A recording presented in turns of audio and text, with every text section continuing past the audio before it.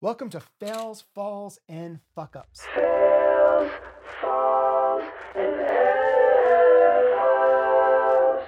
Today I'm joined by my original fuck-up, the man who kicked all of this off because he needed to keep me away from him and occupy my time somewhere else.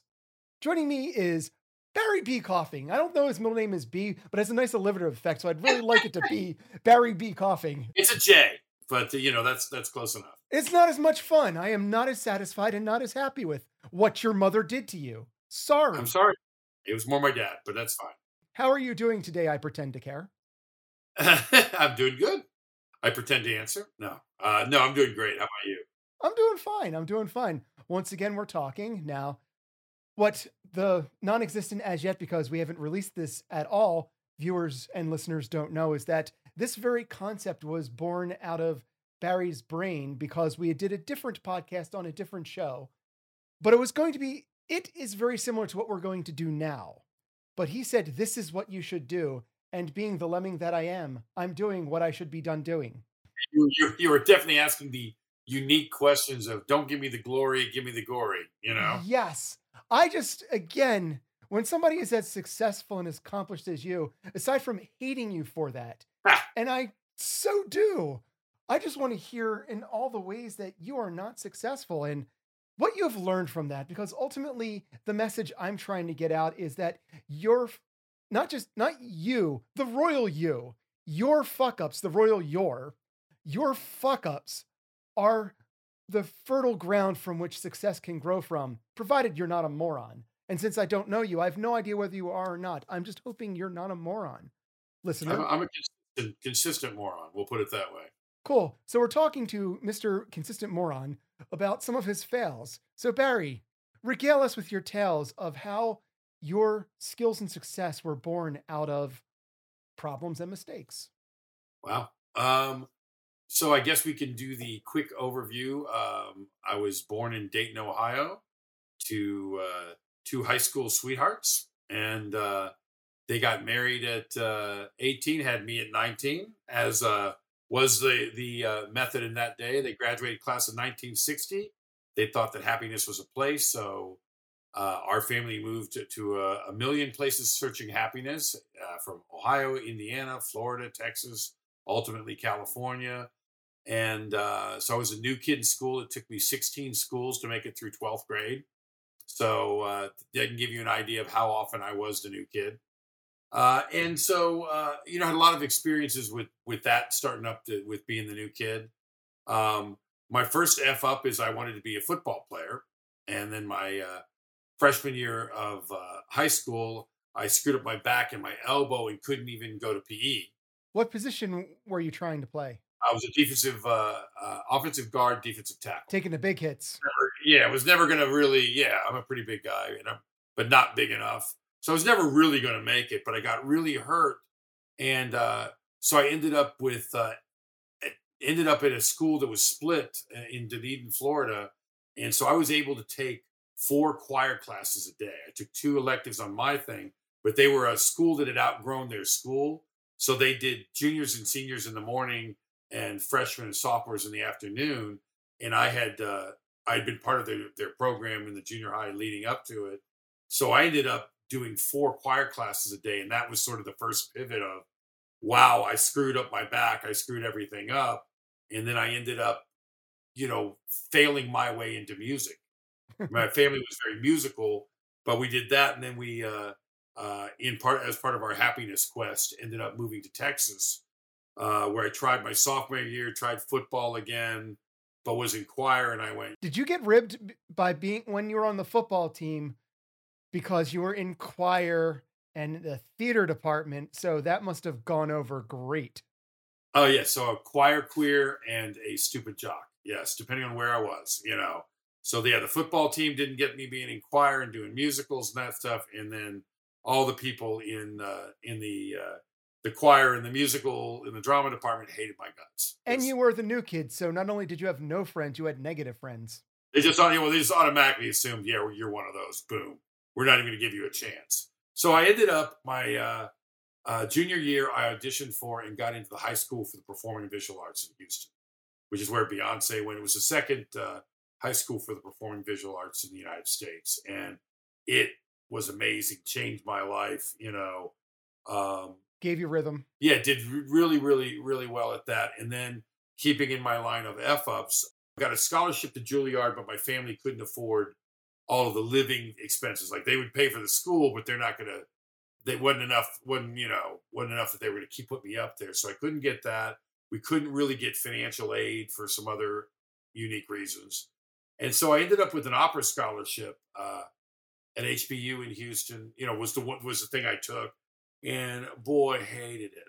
And there's another F up. I was, because in order to teach music, they want to put a bunch of rules on something that doesn't have rules so they can grade you. And so I would ignore them. They said, we're going to go up to a German 6. That's as far as you can write. I'm going, yeah, watch this. I got 9s, 7s, 11s. I'm doing really cool stuff and getting horrible grades for it.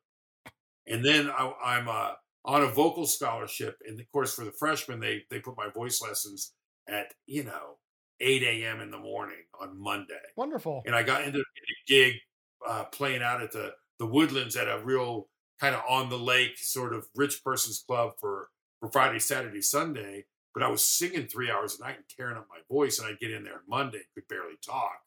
And they basically said, we're going to, you're our most promising freshman, but if you don't quit all the rocking and the rolling, we're going to take your scholarship. So I went, it's yours. Another, maybe not the smartest thing. Well, how much would have following the Masters have helped you later on in your career? To be honest, not at all. The other thing too is a male voice doesn't mature until it's 40. I was super immature, and so I was going to fail at that too, so I failed early and often, so I got out of that. Really was struggling. I started playing in bands and thought I'll just do that until I figure out what I'm going to do. Took another stab at college at the University of Houston, where I proceeded to completely F off and take radio and TV performance. I took crap that I wanted to take, and then financial problems with the family, happened. And basically my money I saved up for college ended up going for rent. So I went F college, so we're not doing that. And I started playing in bands. And then I figured I'd do that until I figured out what I was going to do for a living. And somewhere 2 to 3 years later, I realized, that thing you're looking for, you're kind of doing it already. Was there anything about the academic experience that ultimately paid off in any way? Or was it like, this is a great knowledge base, but it doesn't apply? It was horrible for me. Like when I, because the thing when you go to a high school like that, like if you go to a normal college and we're going to sing in Latin, I'm going, dude, I can sight read Latin. Like I was so far, like I'd already gone to college. Basically that high school was so, like they stay an extra hour, you don't have any PE. So you're doing 4 hours a day in your art area. Combine that with my lucky break in Florida. I was already doing, I'd already had, basically 3 years of working multiple hours, not including the time at night and all that stuff. I really already had a college's worth of singing experience in choirs and things like that. So they didn't have anything to teach me. Had I been able to go to a Juilliard or a Berkeley or a USC or maybe a Belmont, North Texas, one of those schools, I think it could have been fine. But I wasn't able to do that, so it just wasn't a place for me. And that's fine. I ended up the School of Hard Knocks and screwing my way up to playing in bands. And the first bands, my brother was my agent, which was even funnier because he was younger. And man, he would book me at these god awful places. I played a place called the Harbor Lights by the Ship Channel, and I mean chicken wire. I mean all the stuff you're talking about. And I'd watch all my friends, that were playing in the cool jazz clubs, and they'd sit down and talk to the people that came to see them. So I'm at this. I mean, it was bikers and sailors and hookers. Oh my! I mean, those were the patrons, right? So I decide I'm going to practice what I've seen those other guys do. Another one of my epic fails. Going up and talking to drunk sailors about so are you liking the music? Oh, it gets worse than that. But yes, along those lines. So we're there. They got chicken wire in front of the band. We've set up. We're ready to play. And the club owner goes over and gives us the talk. Now, we get some fights around here. Somebody starts fighting. You son of bitches keep playing. Don't you effing stop. You just keep playing. We got security. We got good people. We'll get it all cleaned out. But don't you stop the music. We're going, that's kind of creepy, but okay, you know. Southern mosh pit. Yeah, so I go on one of the breaks, and I'm sitting down talking to this one girl, you know, kind of Hispanic girl, and she's kind of cute and all this. I talk to her. Then I kind of table hop and talk to this other girl that's kind of back in the day a tube top, but clearly kind of a biker chick kind of girl. So we get up and we're playing the Eagles one of these nights, and I'm the bass player in this thing. So I'm doing the intro, which is like boom, boom, boom, boom. And I see the two girls walk over and start talking to each other. And next thing we know, it's a full-on girl fight. So we're doing this. It erupts into a complete chaos. The little Mexican girl grabs the biker girl, who's like got her by a foot, pulls her tube top down, boobs her out there. She starts wailing. I mean, you can't believe the chaos. So that was my first mingle with the crowd at the wrong place, you know. I'm curious, at this bar, did one of the bikers or sailors come up and go like, this is our feeding ground. You go feed yourself somewhere else, boy. No, thank God, you know, but needless to say, I was no longer flirting at that point. We were done, you know. And I was also younger, so we had different bands. Like we had one band we used to joke and call it Burying the Beards. Like I was 19 years old and everybody else was like, you know, in their 20s and 30s. And I booked the band. I had the acumen for getting us gigs. And so it was just, I was always, you know, kind of the idiot odd man out. But you had the gift of the schmooze, so. Yeah. Yeah. And my brother being working at a booking agency and stuff, I knew the lingo and, you know, I was able to look at the contracts. So it just ended up, I did you know, there's always in every band some idiot that does the business. I was that guy. And so we kept growing, doing better. And I got to the point where I was playing at one of the bigger clubs and I was also acting at the same time. I had an acting agent and I was doing commercials and stuff like that, like little stupid dinky things, you know, doing modeling and acting. And I got a chance to be in a movie, a horror film. At the time it was called The Outing. You know, they've now changed it to The Lamp. But it's one of those 80s Scream, you know, lightning strike movies. But they were going to do a week of night shoots, so I was going to miss a week at the venue we were playing. And the band I'd already sort of I had a really great band that I was in, and I had wanted to take the band regional because we were playing at a place in a rooftop that held 200 or 300 people, and it was an 80s meat market. Like the fact we were playing was nice, but they were there to see each other. You need a soundtrack to cover all of the mating calls. So. Oh yeah, definitely. You were needed. You were definitely needed. Well, I mean, we did what we did, you know. But I was going to take the band around Texas and kind of create a touring circuit. But I got outvoted, so we're there. And then the club owner says, "Look, if you miss any time doing this movie thing, I'll fire the entire band." And so the band gets together and they have a band meeting and they're, you know, they say, "Hey, we want to have a talk." And my band fires me. You got fired from your band because the $20 they were making per night was far too much. No, they were making good money. Oh, not as much fun of a story. They stayed at the club and they got rid of me. Did you ever go back to the club to see them after like something else happened for you? And sort of like, hey guys, just checking in to see how you're doing because I'm doing great. Not really. I mean, a lot of those guys were still my friends and later on they kind of, you know, some people kind of went, you know what, we're kind of sorry that we did that. We didn't really mean, you know, we were young, we didn't know kind of thing. And it was great. It's all, I mean, they did what they thought was right at the time. But anyway, so I was there with no band, no nothing. So I started playing with this one horn band of older guys and I kind of was just doing that. And I'm playing at one of the hotels and some friends had come out to see me. And one of the guys, the bass player, had gotten so drunk that he falls over in the middle of a song, hits the ground, and he lays down there and keeps playing. Well, it turns out he has hurt his back and can't get up. They have to call an ambulance to take him out. You know, the horn section, I mean, they were older guys that like to drink on the job. We'll put it that way. A lot of them are now clean and sober and all that kind of stuff. But back then it was standard practice. Of course, you know, and so I'm going, man, this can't go on. And that's one of my other famous stories. What would become my wife of many, many, many, many, many years, still my wife, said, well, hey man, well, you got to get a regular job. Why don't you get a job at McDonald's or something, while you're doing because these pickup jobs, you shouldn't be doing the terrible band or whatever. And I went, wow, it's like, this is a pretty big fall. Cause that was the top club to, am I going to be back in the chicken wire circuit again? Chicken fryer circuit. No joke, man. So I called a couple of girls I went to school with, and really great singers. And one of them was teaching music at a Jewish nursing home, and the other one was a medical secretary. And I'm going, man, you guys aren't playing? And they're going, we'd love to be singing and playing, but nobody will hire us. I'm going, I'll hire you. Let's start a band. So I took the guitar player from the Drunken Horn band, and we kind of put together this new thing with two wailing black girls, and we started to, put together the demo tapes and everything to start booking. And one of the booking agents kind of pulled me aside and said, yeah, man, we can't really book you. And I'm going, why?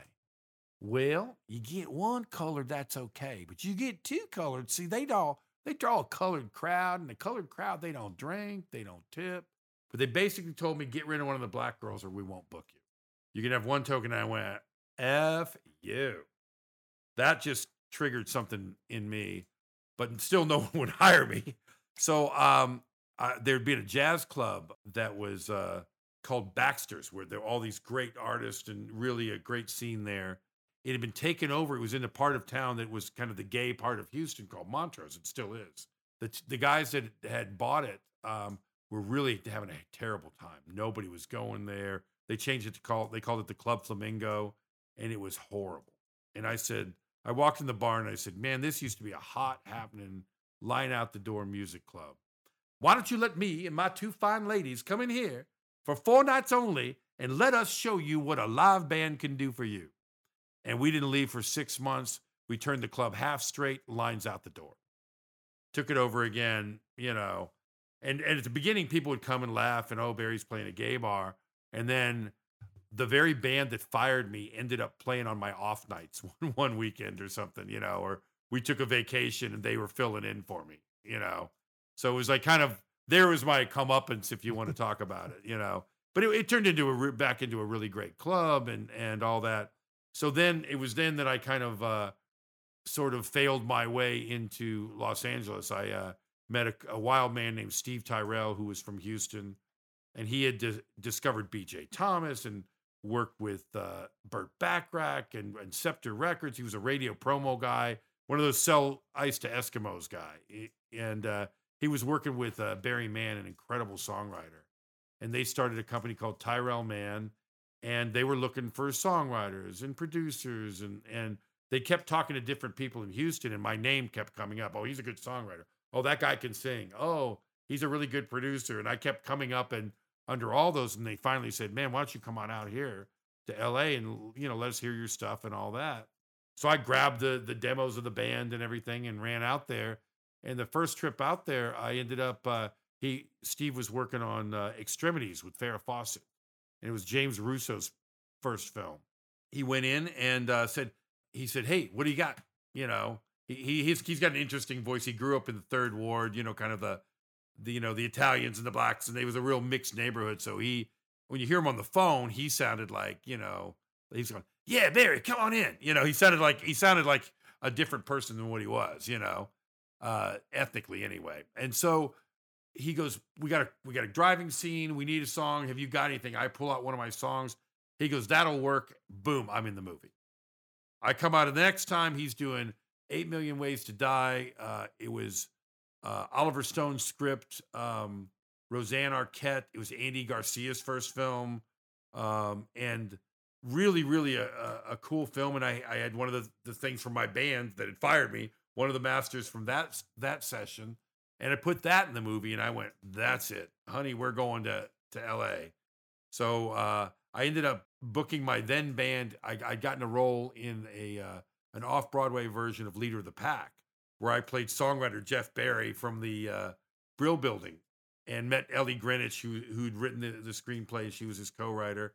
And so instead of getting fired for doing something in the acting world, I got all my girls' roles in it, and the band was the band in the pit. So we moved the whole band in to do a like a 6 week run. And as it turns out, I was gonna get married, and they changed the closing date, and so the closing date for the play was the day of my wedding. That sounds complicated. Oh my gosh! So after my wife got done crying, we just thought it out. We moved it to an afternoon wedding, and we bought 70 tickets to the play for the reception. And so, so we like kind of, you could make some lemonade. We out don't of have to lemons. rent a hall. We can just have an after party. Exactly. And so it was fun because like a lot of the relatives that came in, that who's this wacko that's marrying into, because she has a very normal family and I have. And they got you. This normal family got you. Well, I mean, when we went to the wedding, oh my gosh, the bride and groom side, my side looked like the United Nations.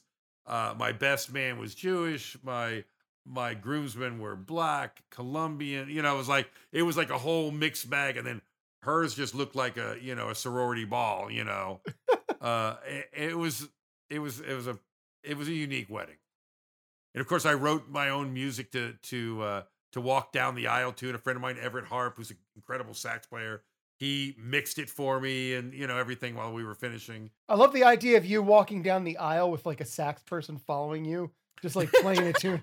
He did play soprano sax like Kenny G on the song too, but no, he was one of my groomsmen, so he had to actually be in it, so he couldn't walk down the aisle. But it was Don't tell me what he couldn't do. I'm just saying you didn't think out far enough outside the box. That's what I'm saying. Yeah, I get accused of that a lot. Not. Yeah, so it was my whole life's been really unique, and just some of the bigger f ups, the things that you think are terrible, a lot of them either they turn out to be the best stories, or they teach you so much and put you like you don't really fail. You learn, and and you fail if you fail to learn the lessons and do it again and again and again. But I learn a lot more by failure than I ever do about success. Can you think of a time in your career where there was a moment where it felt like a bomb had gone off? Like this could not have gone more wrong. And at the time you couldn't see the silver lining to it, but then it paid off later on in unexpected ways. Yeah. Something that crushed you or almost crushed you. In all my stupidity, and I have a lot of it, Mm-hmm. I'd kind of grown up in Texas, so I watched South by Southwest evolve. My band was supposed to play the second South by that there ever was. And we had an A&R agent who said, "No, I'll come see you in Houston." He gets drunk in Austin, never comes and sees us, and we turned down South by. So another maybe not great idea. So when I'd kind of been coming back and forth, to see South by, it was never as cool as when I was there, because we used to play on 6th Street. There's all these clubs and stuff. It was an incredible scene. Drinking age was 18 too, which made it even better. But I would always tell everybody like they like South by Southwest has lost its way. It's not a cool thing anymore. I could do a better festival anytime on my worst day. And somebody accidentally, like fate accidentally calls me on it. There's a venue called Crossroads, which basically, what is it? It's basically the center of Houston. If you were to put a pin in the middle of Houston where the population was, that's where this place was. And a really kind of a hip mixed use stuff with restaurants and bars and living spaces with a big outdoor area for a stage, ringed by all these bars. And they said, "Do you want to do a festival here?" One of my friends was booking it and all that. And I say, "Yeah, I do. I'll take that main stage and I'll go ahead and I'll do that." And of course, this is like 3 weeks before. So I end up booking 54 bands on 2 stages with 2 weeks notice. So we do that, and I get some friends and everything. We put it all together. We think we've got things plotted out. We can't get any sponsorship because there's a lot of multiple screw ups. At the end of the day, I end up losing a boatload of money. And I press a 2-song, 2-album, 2-CD soundtrack of all the bands on there, do all this stuff. Then the people that have the place, the event, they say, "Yeah, we don't want any hip hop or R&B on the main stage. So this is like a reoccurring thing for me. I don't know why. So they're going, yeah, we don't want those people on there. So they, I had the space, but now they're going to tell Those people. yeah, those people. So in the actual venue, they had this crazy place. It was a flower shop, coffee shop, restaurant with a stage. And so I'm going, hey, can we have you as part of this too? So I move all the hip hop indoors, put a second stage, and do what I want anyway. It's a theme with me. I also tied in with the film school at the Houston Community College. So we had 3 cameras shooting the whole thing. Smart.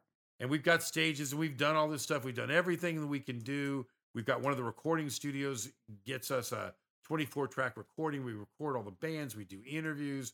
We go over to the flower shop, coffee shop, and we do 2 days of panels and workshops where the bands would they would sit down at a table and there'd be all the social media people there. Then they'd move to another table for producers and another one for labels. And I had all kinds of people involved.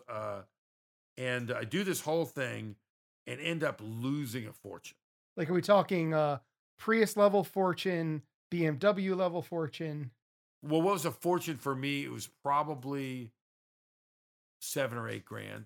Okay, so a used Datsun level of fortune. Yeah. But for me, money I didn't have. Somebody else had to come and bail me out. Thanks, Heidi.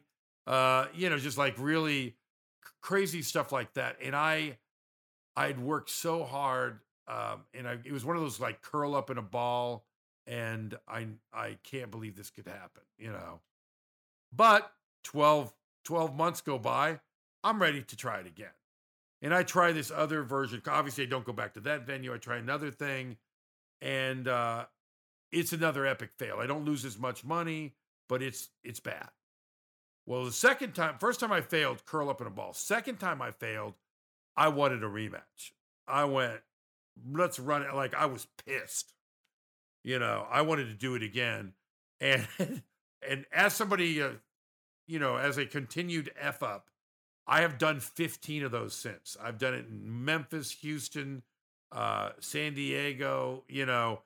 I've done, with COVID, we had one eliminated completely, one of the Memphis ones. We did one in Chicago virtual. We did a San Diego boot camp virtual. Then we did a Columbus virtual. And it's continued to be what some people would consider a failure. But I always like to look at things on 3 levels. There's money, there's knowledge, there's power. I got to get one of the 3 things or it's not worth doing. And in this case, I got more knowledge and power, and marketing credibility. It's been one of the most valuable things I ever did. But you wouldn't think so. At the beginning, it looked like, why are you doing this? You're an idiot. My whole company, it took them 3 or 4 years to they were questioning my sanity. But we started using it as a way to find incredible bands for film and TV. I made all these relationships. When you say, oh, I love what you did managing Guns N' Roses. I'd love to have coffee with you. You're going to get an F off. But if you say, hey, I'm doing a panel, would you like to speak on it? I'll fly you in, put you up in a hotel. Suddenly, it's a completely different deal. I gained more connections, more knowledge, more everything in what appears to be a failed event. And now the credibility, the size of the events. If you go to springboardfest.com and watch the videos, you won't think it's a failure. And the people that we help, the good that we do. We ended up starting our own nonprofit called Sustainable Artists, and our entire goal is to teach people how to make a living. It's one thing to get people started; it's another thing to take them to the next step. Well, you're a natural networker, but it sounds like doing this festival, the horror show that it might have emotionally been for the first couple of years, what it did is it effectively put you at the center of the spider's web. Definitely, and more as we do it, and then COVID, which you think would be a complete disaster, taught us how to do virtual concerts and how to include. So the last one of those that we did, we had 47 bands from 13 different countries. So now we're starting to have bands because we had them perform wherever they were around the world and videotape themselves and send it in. And then we broadcast it in a continuous 8-hour show.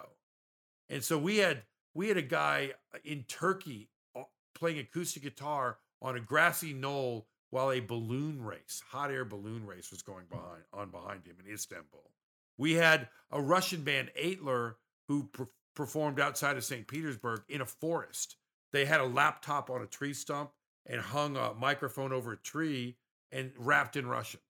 Like it started being all these incredible bands. We had an Indian girl who was stranded in Dubai, who just like draped a gold curtain and sang a cappella with their backing tracks.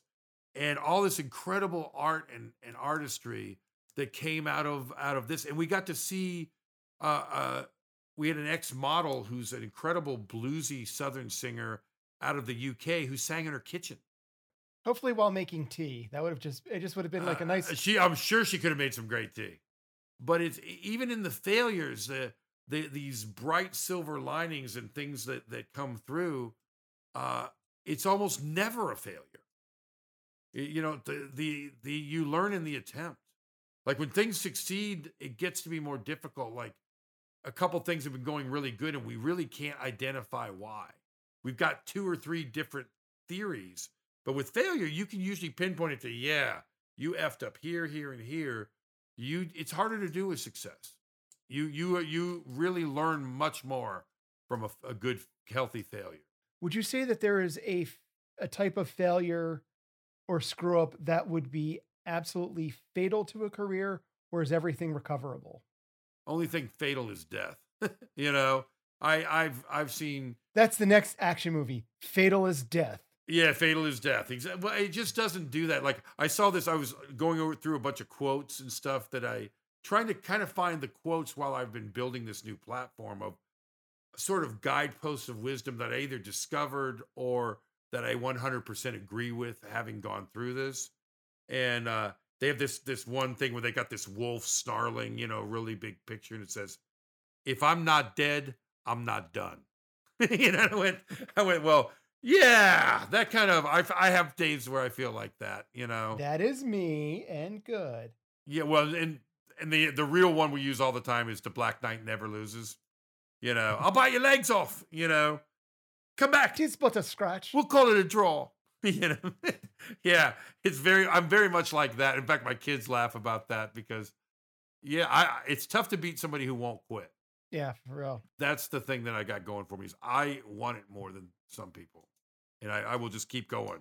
We don't want these to go on that long because we want them to be digestible, and there can be a lot of us in a small space of time. So Barry, leave my listeners, our viewers, with some degree of wisdom, with thought, some brain drippings that you would like to spread upon the visual landscape. I don't know how to follow. Your question is so much better than any answer I'm going to have. Brain drippings. Wow. I think, I've talked to a lot of my friends, even when we were talking about the concept of this thing, this is a podcast that all of us would love to see. Even like you talk, like one of the things I have on my LinkedIn that gets me in trouble is I don't look like the people that, I think the truth is funny. So I have on there, I'm an Emmy loser. I had my own record deal in Warner Brothers. I went double cardboard, had a failed label on Sony, I think that stuff's funny. It happens to be true. You can find my greatest hits in a trunk at the bottom of the sea. Yeah, I get it. Yeah, I think my mom bought all 7 copies, that kind of deal. I'm not ashamed to fail. Like I think shame is the big thing. People act like, you should be ashamed of your failures, and I'm not. In fact, I'll give you 20 minutes to draw a crowd. I'm about to try something crazy. Come on in. I think the only shame is not trying. Yeah, I agree with that completely. I'm not afraid to fail. It's like, it doesn't, and some of it was my childhood, which, well, we'd have to be doing a therapy class instead. But I don't, it's one of those things that it doesn't bother me to fail. I just get back up. Who was great at anything the first time they tried it? If you put in the work, sucking is just a way station along to competency. Yeah. Well, that quote, you either succeed or you learn. Yeah. There is no failing in failure. And again, another thing that I agree with, Just did not have something witty to say to it. I'm sorry. No problem. Occasionally you run out. You just, at some point, you're just dry, and it's sort of like, Well, it's also too, that was like that took a decidedly serious turn, you know. Sorry. I'm normally funnier. You've caught me late in the day. sorry that I dropped a nugget of wisdom just as a nugget of wisdom. Yeah, it should have been. I could go back to hookers and bikers and sailors. Oh my. You could, but only if your wife is not around. Yeah, well, it's pre-wife, so I can tell the whole story then. All right, man. Barry, shamelessly plug yourself. I know you've got a whole bunch of stuff to spew out here. All right. So my core business is licensing music to film and TV. So I've got a company called musicsupervisor.com. So we do music services for film supervision, editing, composition. We, do all of those things. For artists and stuff, we have a company called wegetartist.com where we represent artists for film and TV placement. And we're really, really good at that. So you can go check that out. Those are the two places. And then I've got some evil plans, got to start a little music revolution coming up. So you are forewarned and forearmed. Well, there it is. That was the Barry that is Barry Coffing. Follow me on all the socials and also subscribe to the channel. Next week, I'm joined by the digital diva herself, Ruth McCartney, and we will find out what it's like to be the sister of rock royalty. I got beaten up. I got my hair chopped off. I got my lunch stolen. I had some kid pee in my Wellington boots in the cloakroom. I got beaten up with 2 Bibles. I got knocked over the head.